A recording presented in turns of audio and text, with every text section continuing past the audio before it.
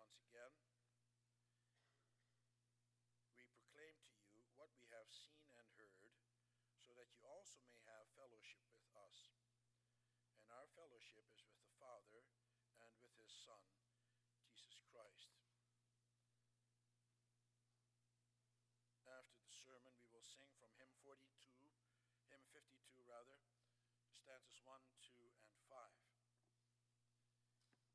Beloved congregation of our Lord and Savior, Jesus Christ, brothers and sisters, when John wrote this first letter, he did so with a certain sense of urgency. That is clear from the way that he starts off this letter. He does not introduce himself as he does in his other letters. For example, in the second and third letters, which are much shorter than this one, he begins by introducing himself as the elder. And in the book of Revelation, he introduces himself as John to the 7 churches in Asia. Other inspired authors also introduce themselves at the beginning of their letters. For example, Paul in his letter to the Romans. He begins by stating, Paul, a servant of Jesus Christ, etc. And he does so in other letters as well, as do other authors. John doesn't do that in this letter. There seems to be such urgency in this letter that he does not even state to whom this letter is addressed. He knows that the recipients know who they are. He also knows that they know who wrote it. He doesn't want to waste any time stating the obvious. He wants to get right to the point. Why? What is so pressing?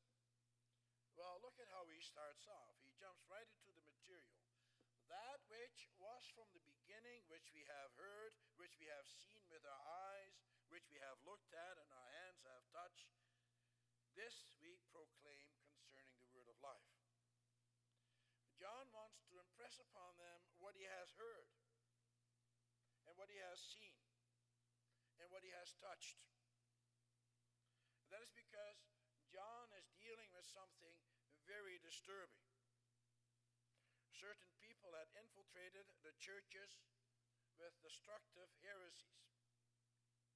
As he mentions in chapter 3, they are leading them astray.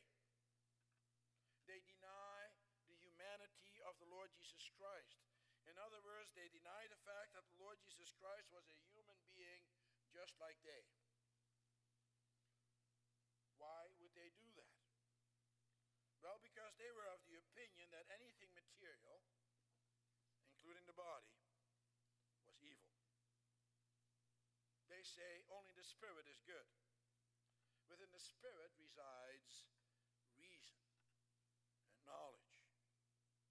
Whereas the spirit is entirely good, anything material is evil. And therefore the Christ who was sent from God could not have had a human body. This false doctrine came to be known as Gnosticism. An early form is called Cerinthianism, after its most prominent spokesman, Cerinthus, who taught that the divine Christ joined the man Jesus at baptism and left him before he died. In this way, he separated the man Jesus from the divine Christ. God only used a human body, but Christ himself was never really a human being. And these people emphasized knowledge. You obtain salvation not through faith, but through the right kind of knowledge. This heresy had its roots in pagan mystery cults. Through the knowledge of certain secret things not revealed to others, you can come to a higher level of existence and be a privileged member of the cult. Ultimately, this all comes down to man-centeredness. This is where all heresies have their roots, by giving man a special position, and by giving him a role in one way or the other in his own salvation. And so how do you deal with such heresies?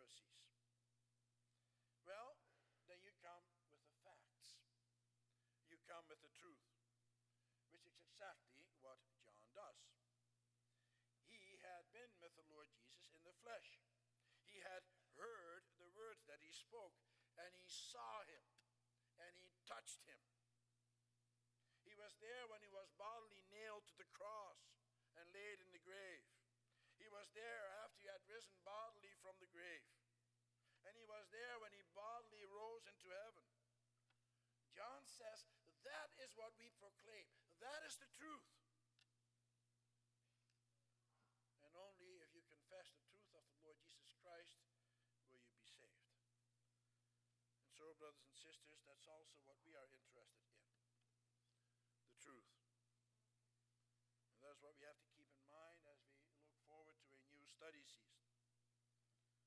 We have to be aware of those who want to distort the gospel, who want to elevate man in such a way that they endanger our fellowship with God and each other.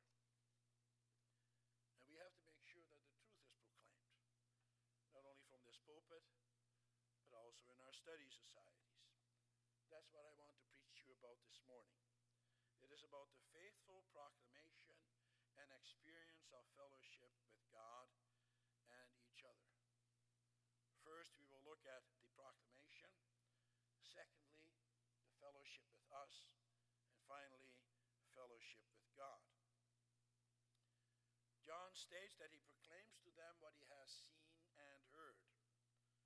The gospel, brothers and sisters, consists of the spoken word, which is based on reliable witnesses. It is on the basis of the witnesses sent by God himself. And John was such a witness. He testifies to what he has seen and to what he has heard. And so when John writes these words, he does not come with something that he himself has thought up. John is not like a philosopher who sits in his ivory tower and who comes with his own thoughts and ideas about how this world and everything in it functions together, and who gathers around himself a following of like-minded people. John did not come to some kind of agreement with the other 11 apostles as to what to present to the world, what they think the truth is, something to make them famous, something to show to the world how clever they are, some philosophy to make them famous and to line their pockets with. No, John comes with the gospel of the Lord Jesus Christ. The gospel of the Lord Jesus Christ, brothers and sisters, is a proclamation. It is announcement. It is a declaration, a proclamation of the truth, the only truth. It is not a message that is given out for money or for fame or for any other such reason. It is not some self-help book to help you lead a better life. That's what some people think about the Bible. The Bible describes a certain way of life. It contains many different ways of experiencing God. What is true to one may not be true to another. For the Bible was written by men who experience God in different ways. That's what they think. And some go even farther than this, and they say that you can find God and the truth also in many other kinds of religions. They all have an element of truth in them. Even many Christians come to that kind of thinking. You have your opinion about what the gospel is, and I have mine. Let's not squabble about different points of view. We're all Christians. We're all going to the same heaven. And we as Reformed people are not immune from that either. Sometimes we also take that kind of thinking into the study societies. Some of us think that there are Baptists and Pentecostals and Seventh-day Adventists, and they all have their way of thinking, They say, let's not get too excited about these kinds of things. Let's not get too excited about those who think differently about the covenant either, such as dispensationalists, for example, or those who believe that the gifts of the New Testament, such as the gift of healing and speaking in tongues, that is still given to each and every believer. After all, they're also Christians. They're very sincere. We can learn a lot from them. And therefore, it's no problem to use their books as authoritative. It's no problem that they teach us. Ultimately, it's only a different opinion that is being expressed. It's not such a big deal. We have our way of thinking, and they have their way of thinking.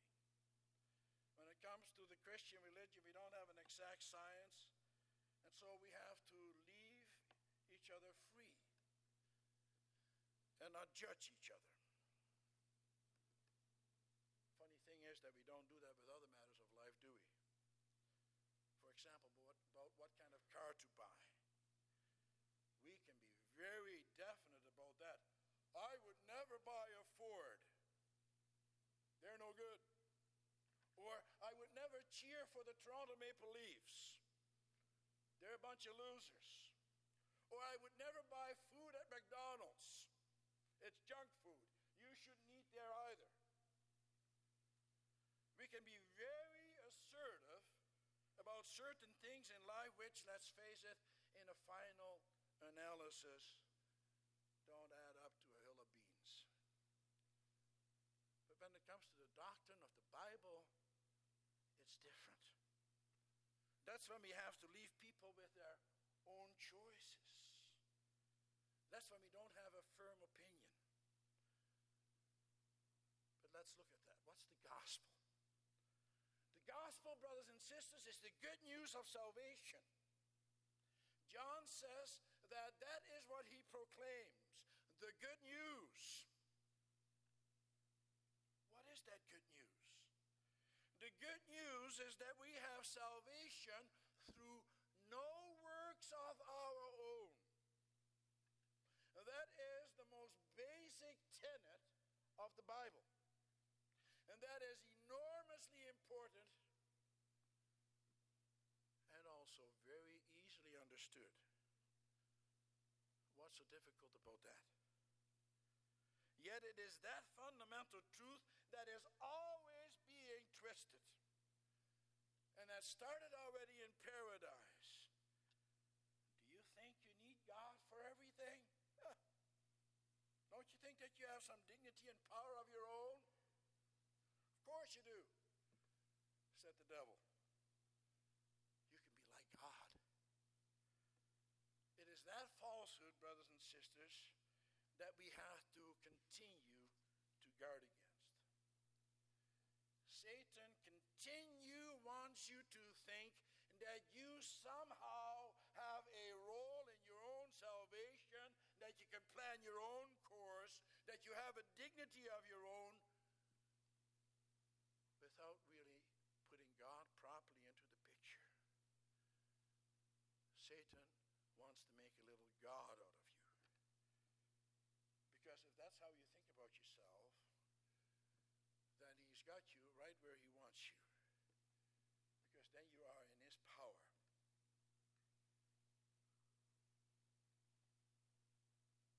Congregation, the Lord God establishes a relationship with us without any merit of our own. It is by grace alone. God is the one who establishes our relationship with him. And that is not something we can do. It is not something that we can cooperate with either. Listen to what the Lord Jesus himself says in John 44. He says there, no one can come to me unless the Father who sent me draws them. And I will raise him up at the last day. He comes to us in his grace. He makes his covenant with the believers and their seed. That is why we have our children baptized, as will happen, the Lord willing, this afternoon once again, to emphasize that God is the one who calls you out of this world, which is the domain of the devil, into fellowship with him. That is what you and I confess in question and answer 74 of Lord's Day 27. We confess that infants too should be baptized because infants as well as adults belong to God's covenant and congregation. That's not just my opinion. That's not just John Calvin's opinion or Klaus Gilder's opinion. No, we confess that on the basis of the Bible. But you may say, is that so important? There are many Christians who don't believe that, and yet I'm sure they will be saved. Indeed, it is true that many of the various believers around us do not accept infant baptism. And it is also true that they can use a lot of their material because they are sincere in their beliefs and they have a lot of things right. They can teach us many things. And yet, brothers and sisters, it is very important. Because you see, this concerns our relationship with our Heavenly Father, the Creator of heaven and earth. You may not tamper with that relationship. You may not downplay the rules and the basis of the relationship either. For if you do, then you endanger your relationship with Him. For what is that relationship that we have with our Heavenly Father? It is a covenant relationship. And a covenant is a relationship of love. That's also what a marriage is called in the Bible, a covenant. You wouldn't say that you could tamper with your marriage vows either, would you? Well, sure, you may have a good marriage, but it doesn't mean that you can play loose and fast with the rules of marriage. A wife, for example, wouldn't say to her husband that it doesn't matter that he watches pornography once in a while, or that it is okay that he leers at other women. And the husband wouldn't say to his wife that it's okay for her to flirt with other men every now and then. Of course not. And that may sometimes happen in your marriage, and that may mean that your marriage still may be intact, but nevertheless, then you are tampering with that covenant. And then you endanger the relationship. It may be that you can still function as husband and wife, but then your marriage is on shaky ground. And that's also the way it is with our relationship with the Lord God. If we do not take the rules of our relationship seriously with Him and confess the basis of the relationship in the right way, then you put that relationship on shaky ground. And then you will not experience the full blessings of the covenant, especially into the generations. If you leave it up to your children to establish his relationship with the Lord, chances are that he or she will walk away from that covenant, from that relationship, by the time they're adults. For then you have tinkered with the gospel. You have tinkered with the gospel, the good news of salvation. You have cheapened it.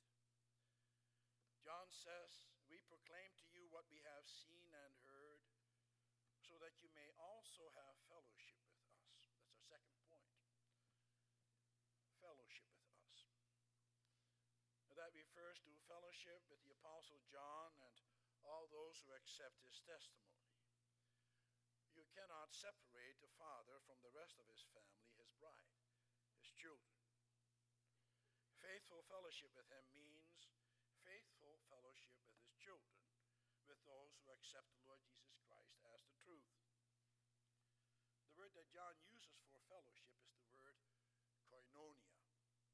It means to have things in identify with that from our everyday experiences.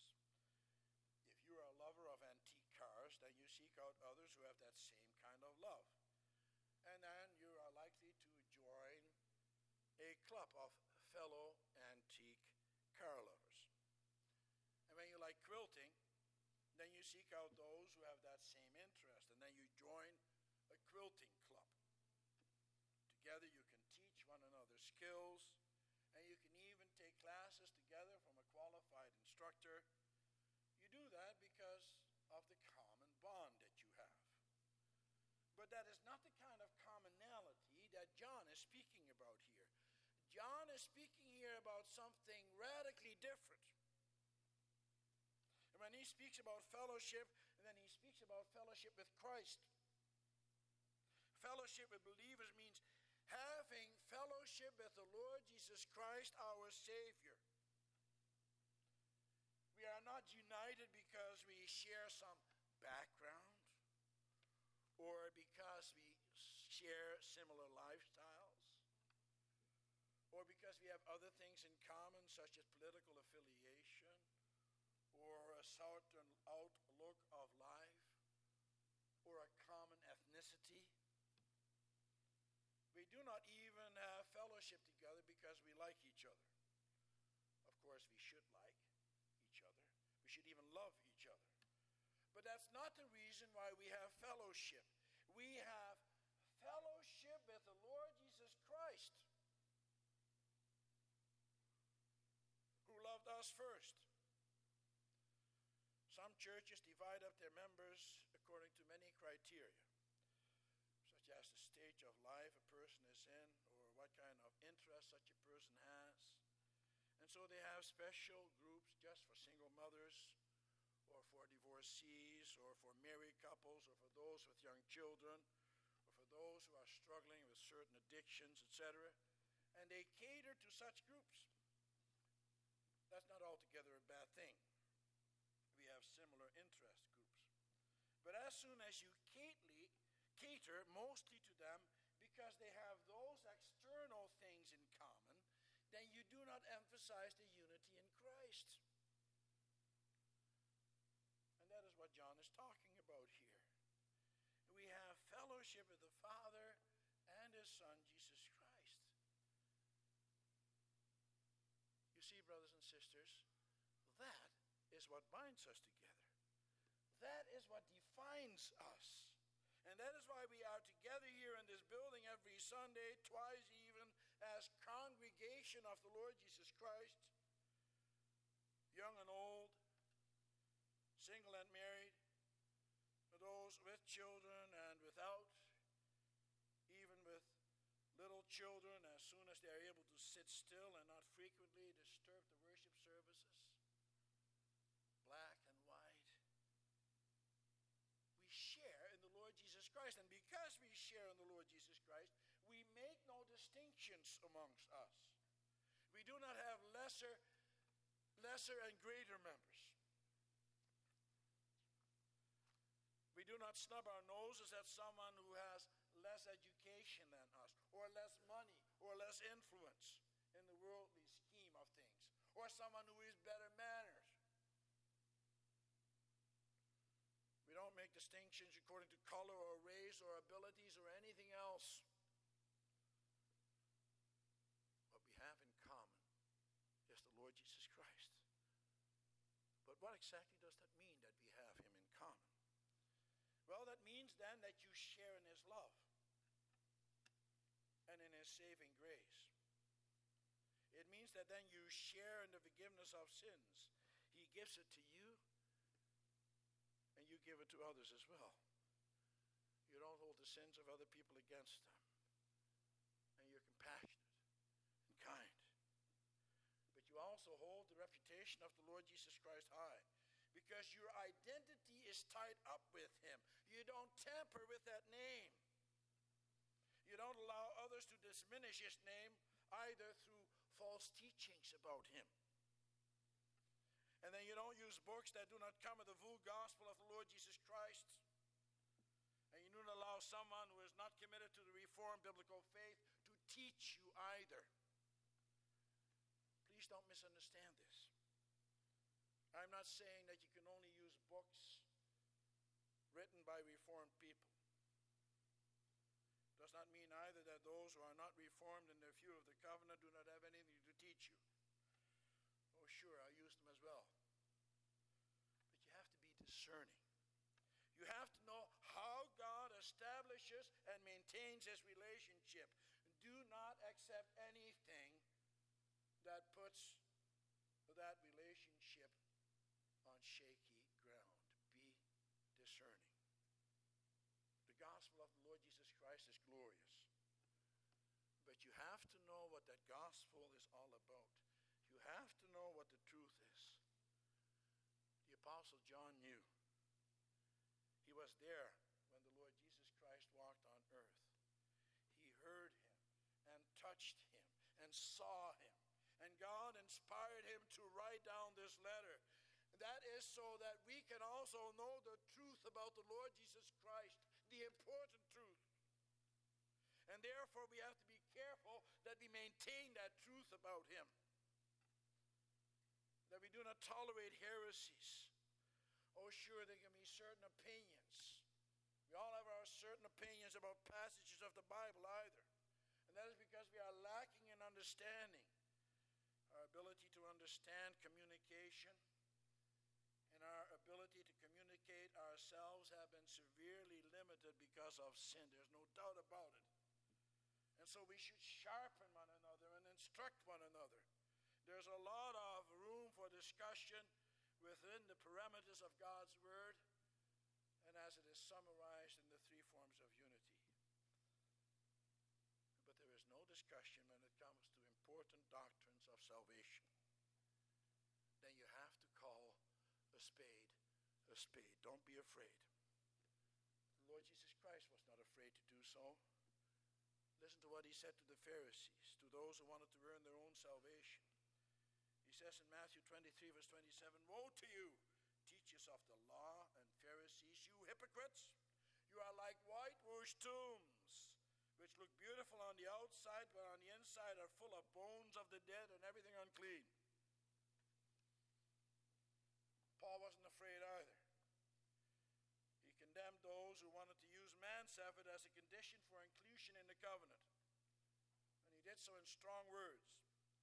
He writes in Philippians 3, verse 2, "Watch out for those dogs, those evildoers, those mutilators of the flesh." Can you imagine if I used such language? I wouldn't last very long, would I? And yet, let's not be afraid to firmly rebuke those who do not want to proclaim the full gospel of the Lord Jesus Christ, who do not want to confess what we confess. We have the three forms of unity, the Heidelberg Catechism and the Belgian Confession and the Canons of Dort.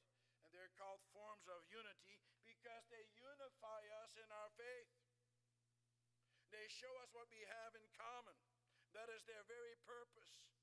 They were not written to replace the Bible, quite the contrary. These confessions are meant actually to lead you deeper into the Word of God. They are confessions which summarize your faith. They are statements of faith. And every article of faith they use in those confessions, they extensively quote from the Bible. They show exactly where they get it from. Confession is a statement of faith. It summarizes what you believe. It is a declaration of what you believe. We have fellowship not only with each other, but our fellowship is also with the Father and His Son, Jesus Christ, as the text says. If you believe the truth about the Lord Jesus Christ, then you have fellowship with the Father. That is something very profound, brothers and sisters. And that is something absolutely wonderful. God assures you that you are one with Him, that you share everything that He has. He is the Almighty Creator of heaven and earth, and He makes His whole creation available to you and to me. And it is very important for us to have that assurance. those who want to base their relationship with God on something that they have to do can never truly be sure of their salvation. Recently, I saw a documentary about the Amish in the United States. Those people lead a very simple lifestyle. They don't mix with the world because they're very much afraid that their children will be contaminated by the world. These are hardworking and solid people in many ways. Yet what really struck me was that, as they made clear in the interviews with them, they were trying to earn their salvation. They are doing these things so that they, as one of them said, could be worthy of salvation. And so they are hoping to have fellowship with God. Well, brothers and sisters, that's not what John says here in this text, does he? He says fellowship is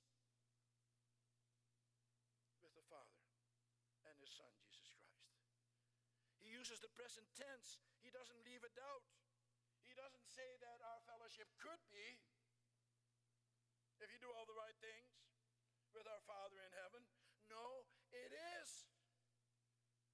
Our hope is a sure hope, because our salvation is based on God and on no one and nothing else. And that is the strength of the biblical, that is the strength of the Reformed faith. And that is what we confess, and that is what we must continue to confess. But don't let that security lull you to sleep. That's a great danger. For don't think that because you have that assurance that therefore you can now just coast along. You can just sit back and watch it all happen. No, it doesn't mean that you can just be a pew warmer every Sunday. Listen to what the inspired Apostle Paul says to the Philippians. He says in chapter 2, verse 12, that you must continue to work out your salvation. And here it comes, with fear and trembling. You see, that is the danger of those who have the assurance of salvation for you and for me. To think that you've got it made in the shade. It's true, of course. God saved you, He alone. But then you also have to show in your life that you are a saved sinner. That it is indeed true. As we look forward to a new study season, we need everyone to be involved. You, actively. An office bearer has to lead by example. They have to be active in the congregation and diligent in their tasks. Visiting, encouraging, showing hospitality and generosity. And you have to follow their example. Often 80% of the work is done by 20% of the people. Some people do nothing. There are so many ways in which you can be involved and should be involved. We need one another. Next Sunday, the Lord willing, we will celebrate the Lord's Supper. What a wonderful occasion that is, brothers and sisters. Then you too get to see and to touch the body and the blood of the Lord Jesus Christ as represented in the elements of the bread and wine. And then you get to hear the very words of the Lord Jesus Christ Himself when He instituted the Lord's Supper.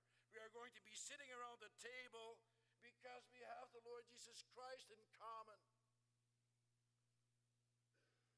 And then you can hear about the love of the Lord our God through that wonderful gift of His Son.